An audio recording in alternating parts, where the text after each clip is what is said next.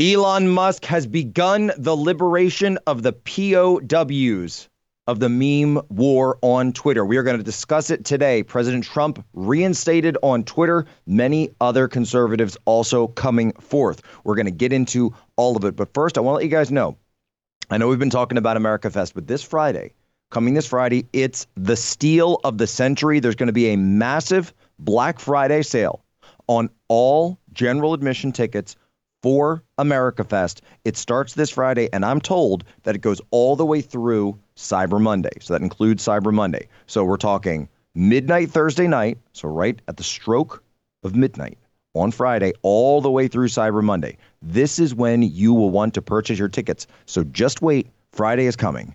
Get your tickets, amfest.com. Let's get into it.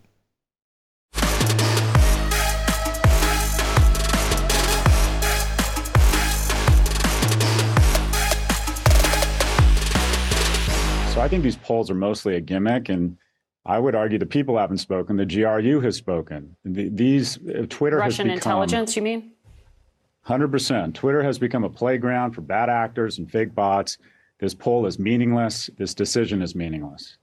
But you had predicted earlier that Twitter could collapse. Twitter has become a playground for bots and Russian intelligence. Oh my gosh. Doesn't actually come up with any evidence of that. But yeah, we're just going to go and spread wild conspiracy theories because that's what we do on Face the Nation. Ladies and gentlemen, welcome aboard tonight's edition of Human Events Daily, powered by Turning Point USA. Today is November 21st, 2022, Anno Domini. We have to talk about the continued muskening of Twitter. Over the weekend, as many people saw, Elon Musk restored the account of President Donald J. Trump to Twitter. Now, Trump has failed to tweet. He's holding back. He's saying, I'm not going to do it. And that doesn't surprise me. It doesn't surprise me that Trump isn't going to tweet yet because he's got Truth Social going. And of course, he also loves to keep people guessing. He loves the will he, won't he. Will he, won't he? What's he going to do? What's Trump's plan? That's where exactly he wants you. That's exactly where Trump wants you. He wants you in his world. And that's where we all are now. And Musk is tweeting memes, trying to bait Trump to come back on. But in addition to that, he's also bringing back lots of other conservative accounts and a few other liberal accounts as well. But of course, there aren't that many liberal accounts to bring back. And that's a function of the fact that only one side, under old Twitter, only one side ever had the rules applied to them and only had the rules applied to them in such a broad and sweeping manner. And that was conservatives and in particular Trump supporters. If you're a Trump supporter, if you're a conservative on Twitter, you knew the rules applied to you in a way that they never apply to anybody else. One word, one sentence, one phrase taken out of context or said in any way, certainly in jest or sarcasm, boom, you're zapped forever. But we've got great accounts back. We've got ALX. We've got James Lindsay. We've got many, many more. So to help me break down who all has come back, I want to bring on Libby Emmons, who is back. Now, I'm back in D.C. She's back in New York, where I was in Mexico. You were in Vegas over the weekend. You got to see President Trump's speech. You saw DeSantis' speech as well, right? Yes, and before I was in Las Vegas, I was at Mar-a-Lago for the big announcement, which was at Mar-a-Lago, wow. Exciting. Yeah, so it was quite the travel week. Little bit of traveling. I saw a little bit, just a lot. And then, I saw Trump speak at the Republican Jewish Coalition, as well as Florida's Governor Ron DeSantis. Very cool. Very cool. And of course, we're all going to find out what's going on between the two of them coming up. But getting back to Twitter, the muskening. Now, Libby, who else has been brought back online since last we checked? Well, we've got Marjorie Taylor Greene's personal account is back online. We have James Lindsay is back. Of course, the Babylon Bee is back, as well as Dr. Jordan Peterson is back. A really exciting one that I thought a major win for the free press was Project Veritas. Yes, also, Veritas. Huge. Wonderful. Huge. Yes. And another great one was Canadian feminist Meghan Murphy, who was banned for calling a man him in 2018. So she used the wrong pronoun and she was banned. Yes, also, the great ALX. The great ALX is back. Hopefully I can have to get him on and talk about this at some point. But What's interesting about that one, as well, by the way, my friend Mike Morrison, Office of Mike, who you might remember, he's the guy that ran the mini AOC parody early on, before any of it. It was the AOC press account, and it was hilarious, and 100,000 followers destroyed. And then they took him down too. So Mike Morrison is back. Very, very happy about that. ALX, though, I asked him, I said, so did you have an open appeal? Did you have some kind of email forward? What was the process? He goes, you know what he actually said to me? He said, there's no process open whatsoever. It's literally somebody was on Twitter and was about to tweet out his name and then noticed that when they went to type at ALX, and that's exactly what it was, and ALX, he was OG MAGA 2016, one of the guys with us that was back there when it mattered, in the trenches every day, meme war veteran, meme war POW who has been in the gulags.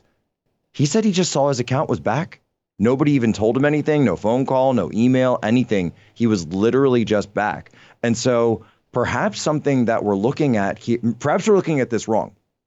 Perhaps over the weekend, a lot of these high profile bans were overturned, and that people are only now just finding out when they go and actually check various accounts to see if they've been unlocked. You see what I'm saying? Mm-hmm. Yeah, that's pretty interesting. It's like Twitter's just not making a big deal about it. They're just changing some of their protocols and bringing people back on who shouldn't have been banned in the first place. Now, the one thing that I do have to say is interesting, though, is it does seem like, and by the way, Savan Hernandez, Sav says that would definitely be on my list. Carpe Doncom, so many people on my list that I'd like to be brought back. But one thing I do have to say, though, is, and we should talk about the fact that he has said that he doesn't want to bring back Elon has said that he doesn't want to bring back Alex Jones. And the reason for that is it pertains to Sandy Hook. And we've only got a couple of minutes left here, Libby, but he had a very emotional response. And he talked about his own firstborn son dying. He said, if Alex Jones exploits the death of a child, I've been through the death of the child. That is just too much for me. And not to obviously get into that, but it does strike me, though, that seemed like a personal decision. That seemed like a decision that was based on his own personal feelings. And that kind of gets me to the point where I'm thinking, at this point, Twitter, it's not so much that Twitter has direct policies right now. We have a king. Twitter has a monarch, basically. Right. I saw Will Chamberlain post that. And that's pretty much what it is. Yeah, I think that you're right. I don't think that Elon Musk should allow his personal feelings to get in the way of who's being reinstated. I think free speech absolutism is exactly that. And one thing I think that a lot of people forget is that Alex Jones has apologized repeatedly for the comments that he made. And I think that everyone gets a chance at redemption, and that should apply to Alex Jones as well. No, I couldn't agree more, Libby. And that's what Christianity is all about. Atonement, getting a second chance. But since we have to talk about the fact that this country is becoming anti-Christian and anti-conservative, we have to talk about the building and the institution of a parallel economy. And what does that mean? All across the country, Americans are discovering that if we want to change this nation, we must change the way the marketplace works. Woke corporations are seeking to divide us. Big banks are freezing the accounts of people who disagree with their political views. And our supply chain is dependent on countries that actively work against our values. It's time for a change. And that change starts with you and your wallet. That's why I am proud to partner with Public Square, the largest directory of freedom-loving businesses our nation has ever seen. Public Square is the first app to connect freedom-loving Americans with their local community and the businesses that share your values. Whether you want to support a restaurant that only buys from local farms, a coffee shop that took a stand against the COVID mandates, or a bank that would never cancel you for your political views, Public Square is your guide. Just download the Public Square app from the Apple App Store or Google Play, create a free account, begin your search. You can also list your business for free so your local community can find you today. Download the app today. Public Square, that's Public SQ. Be right back, more Libby Emmons. Disney. Leaked internal documents obtained by journalist Christopher Rufo show that the Walt Disney Corporation pushing critical race theory and a new Maoist re-education program forcing employees to parrot divisive dogma about white fragility and internalized racism. Disney's trying to brainwash its workers to support defunding the police, participate in reparations, and to decolonize their bookshelf. The whole thing, of course, is marinated in a corrosive anti-Americanism. And as we make clear every time we talk about this, we we do believe there is racial injustice in this country, but the answer is conservative ideas like school choice and strong families that actually deliver more equal opportunity for Americans of every race. Meanwhile, we confront this hateful, wokeist ideology, the culmination, as we've shown you, of a 100-year effort to undermine faith, family, and culture. It has taken over corporate America. The question is, how do we best fight back? So Disney just announced that they are getting rid of their current CEO and chairman, Bob Chapek, and they're bringing back Bob Iger. They're bringing back Bob Iger. Now, some people out there have said, oh, this is great because Disney now, they're making a turn against wokeness. They're going back to just the basics. They're going to make everything good again. Here's the problem. Bob Iger is an ultra leftist. Bob Iger is the same guy who put Disney on this trajectory when he originally put Kathleen Kennedy and all the people that he did in charge of, number one, Star Wars, and then eventually Marvel. And there was a great line from Bounding Into Comics earlier today that I've got to bring up. The great guys at Bounding Into Comics, make sure that you go and check those out after you've read your Postmillennial, after you've read your humanevents.com. Go over to Bounding Into Comics every once in a while because they're great when it comes to this, the pop culture. And what does it say? They're rehiring the architect of their problems, ultra-leftist Bob Iger, as Bob Chapek is out. And what did they write? The Walt Disney Company has been committing seppuku over the last decade or so under the leadership of both Iger and Chapek. The company went out and purchased male-oriented brands in Lucasfilm and Marvel and turned them into female-oriented brands, driving away customers both at the box office and in retail purchases. And look, I got to say it, right? There is a reason, and Libby, you know, I want to get your take on this as well, but I'm just going to say it, and people get mad when I bring this up. I am raising my kids without Star Wars. Star Wars is not welcome in our house. Star Wars is not something that we watch. We don't turn it on. We don't have any paraphernalia. We don't have any of the merchandise, the movies, anything. If it comes on, we turn it right off. When we're walking through the store, my 4-year-old will see it, and he walks right past it because he has no connection to it whatsoever. And honestly, because they injected so much wokeness, and remember Kathleen Kennedy with her "the force is female" stuff. No, I'm sorry. I don't want my kids to be involved in that. And I don't know if there's more parents like me out there, but I do think that you've certainly seen this in the retail side. You've seen it in park attendance. You've seen it in a number of, obviously, the box office issues. People are turning away from Star Wars. They're already starting to turn away from the MCU as well because they've turned these in. And I think this is key. They've made them female-centric when they were originally male-centric. Yeah, what they've really done is taken some really good properties that were the bedrock of American Hollywood entertainment, and they have turned them into propaganda. It's not even so much that they have replaced male heroes with female heroines. It's that they have done so in service to an ideology and not in service to storytelling at all. So the stories are boring. They are bland. They are so clearly there to just prop up an agenda and a political perspective. They're not there in service to any kind of good narrative or classical storytelling that actually is compelling and fascinating. If you're going to replace a male lead with a female lead, you can't just graft a male storyline over the female character. It just doesn't work. Women's stories are different. There's nothing wrong with that. They are not lesser stories because they are different, but they are simply different. And if you're going to tell a female-led narrative, it has to be derived from her personal story and from that character. So by just making these transformations, it's a propagandist move. It's not based in Libby, narrative or character development.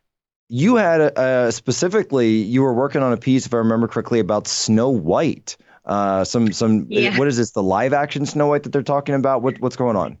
Yeah, so there was an actress, I forget her name because the whole project is so clearly pointless and bad that I doubt I'll ever see it.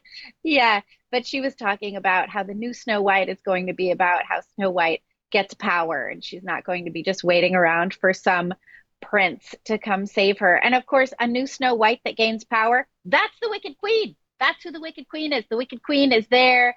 She embodies, the quest for power and domination at any cost.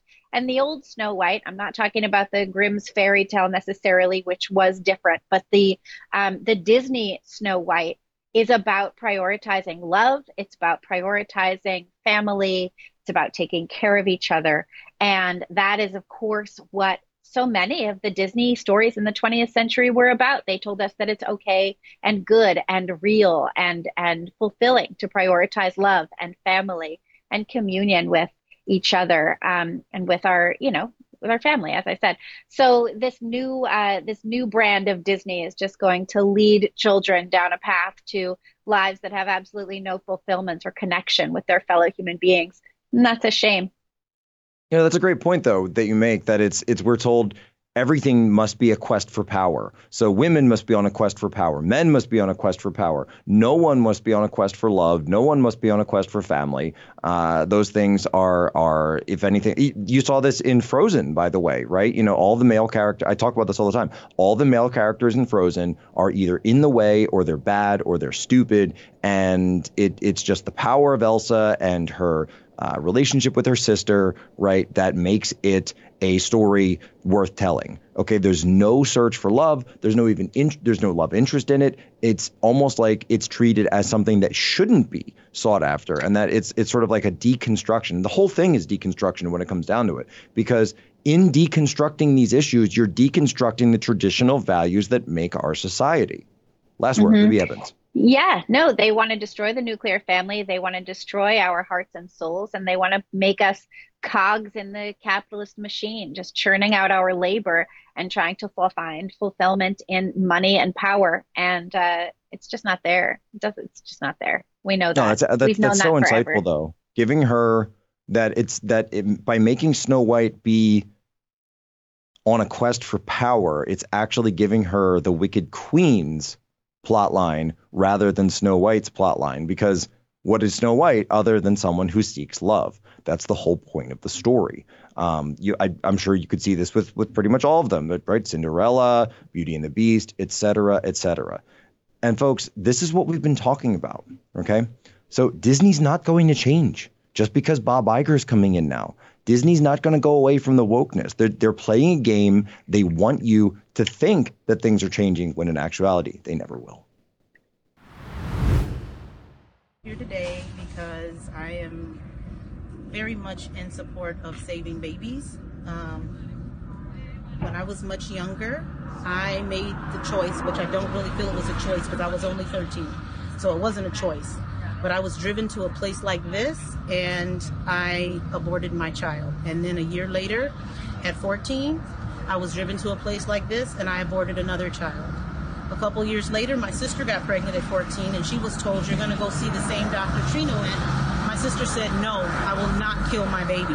And to this day, we're both middle-aged women now. My sister has children and grandchildren. And at Christmas time, her table in her house is full. I buried my mom 2 years ago, and I was by her bedside when she died, and all of my sisters, we were around her. When my time comes, my babies aren't going to be there. And I know that's selfish. I hate to even think of it like that, and I've regretted it for a long time. But as I get older, the older I get, the more I regret that. I won't even call it a decision because I didn't know I had a choice. Nobody told me you have the choice to keep your baby. It was like, you're going to the clinic and you're going to do this, and I did it. I later found out that the gentleman that I was pregnant by at the time, he's an older man as well, he has not had children as far as I know. I've looked him up and I don't see any children in his life either, so there's missing people. My babies would be 36 and 37, and they're just not here. So what I want to say to especially black people, if black lives matter, then black babies' lives matter as well. I'm holding this picture, and this is true. I'm for all babies. It's tough to watch, and there's a story that crossed our desk when we were doing show prep this morning. It was actually an op-ed from a therapist who came out with, and this is Sophia Corso wrote it up for the Federalist, that yes, post-abortive women do suffer from trauma and, quote, complicated grief. And according to a study in the British Journal of Psychiatry, an analysis of research on almost 1 million women, 877,000 women, 163,000 of them had experienced abortion, and concluded that post-abortive women were 81% more likely to struggle with mental health issues. And we're not talking about people that are necessarily pro-life advocates or religious people, but at the same time, people who experience trauma following abortion, just like you heard there. Libby, what's your take on this? This is an issue you follow closely.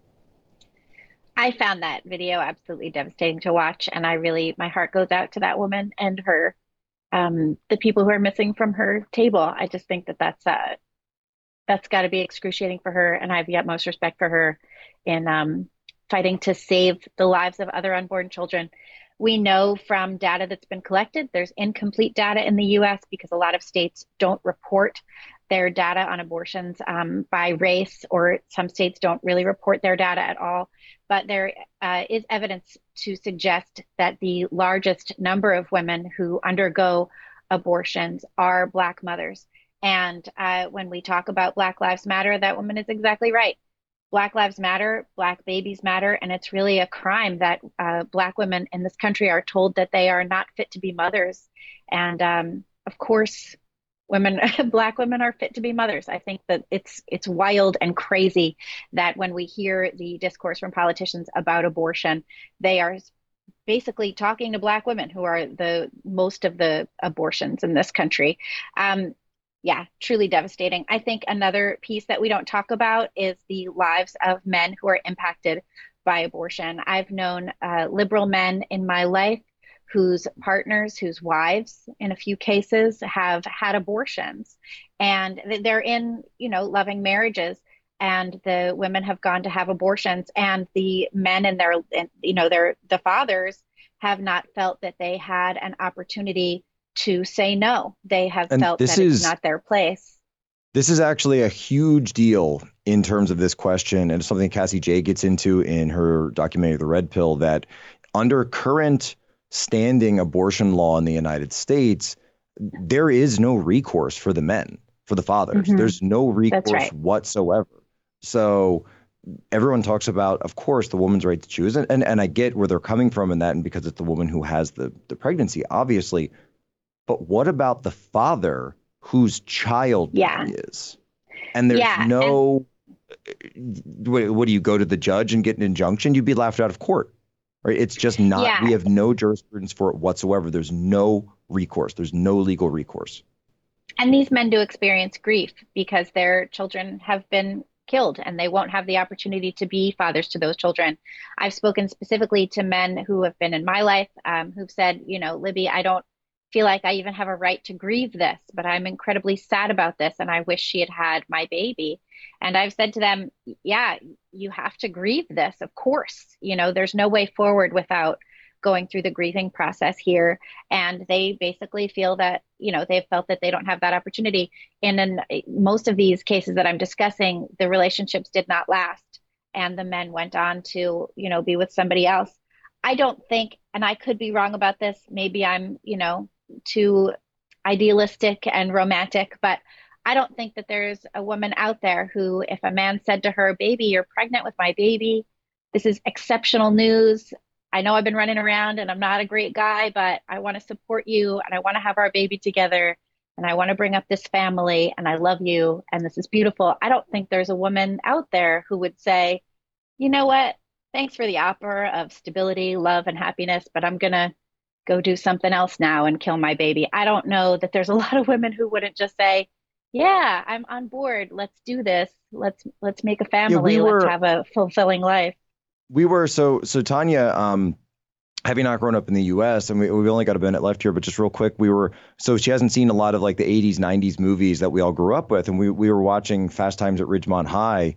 And I totally forgot that there's a whole abortion subplot in that movie where one of the girls who's out there having casual sex with some of the men in her high school class gets pregnant, goes and gets an abortion, lies to her brother about it. And it's treated as just sort of it's a subplot in the film. And then everybody goes back to dating at the end. And it's like everyone's just laughing. And you're in the middle of a comedy as if, oh, that's just what you do.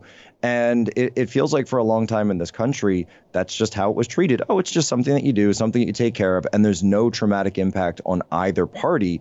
As depicted in this Hollywood movie, yet that's not really the case in reality, is it? Yeah, no, that's not the case at all. I've also known many women who have had abortions because they were coerced into it by their partners. in some cases as well, married partners who have said, that they don't want to have children. And so the women have gone on to have abortions and have fully regretted those choices and wished that they had not, wished that they had kept their children and raised them. Yeah, and not to add too much on too much of a down note, but Libby, I think this is important, and I think and I'm glad in a sense at least that so many women and men at this point are finally speaking out against this, because if conservatives want to start to move the needle, and we have been, we need to make a place for the women to come forward. Libby Edmonds of the Post Millennial, thank you so much for joining us today. And as always, ladies and gentlemen, you have my permission to lay ashore.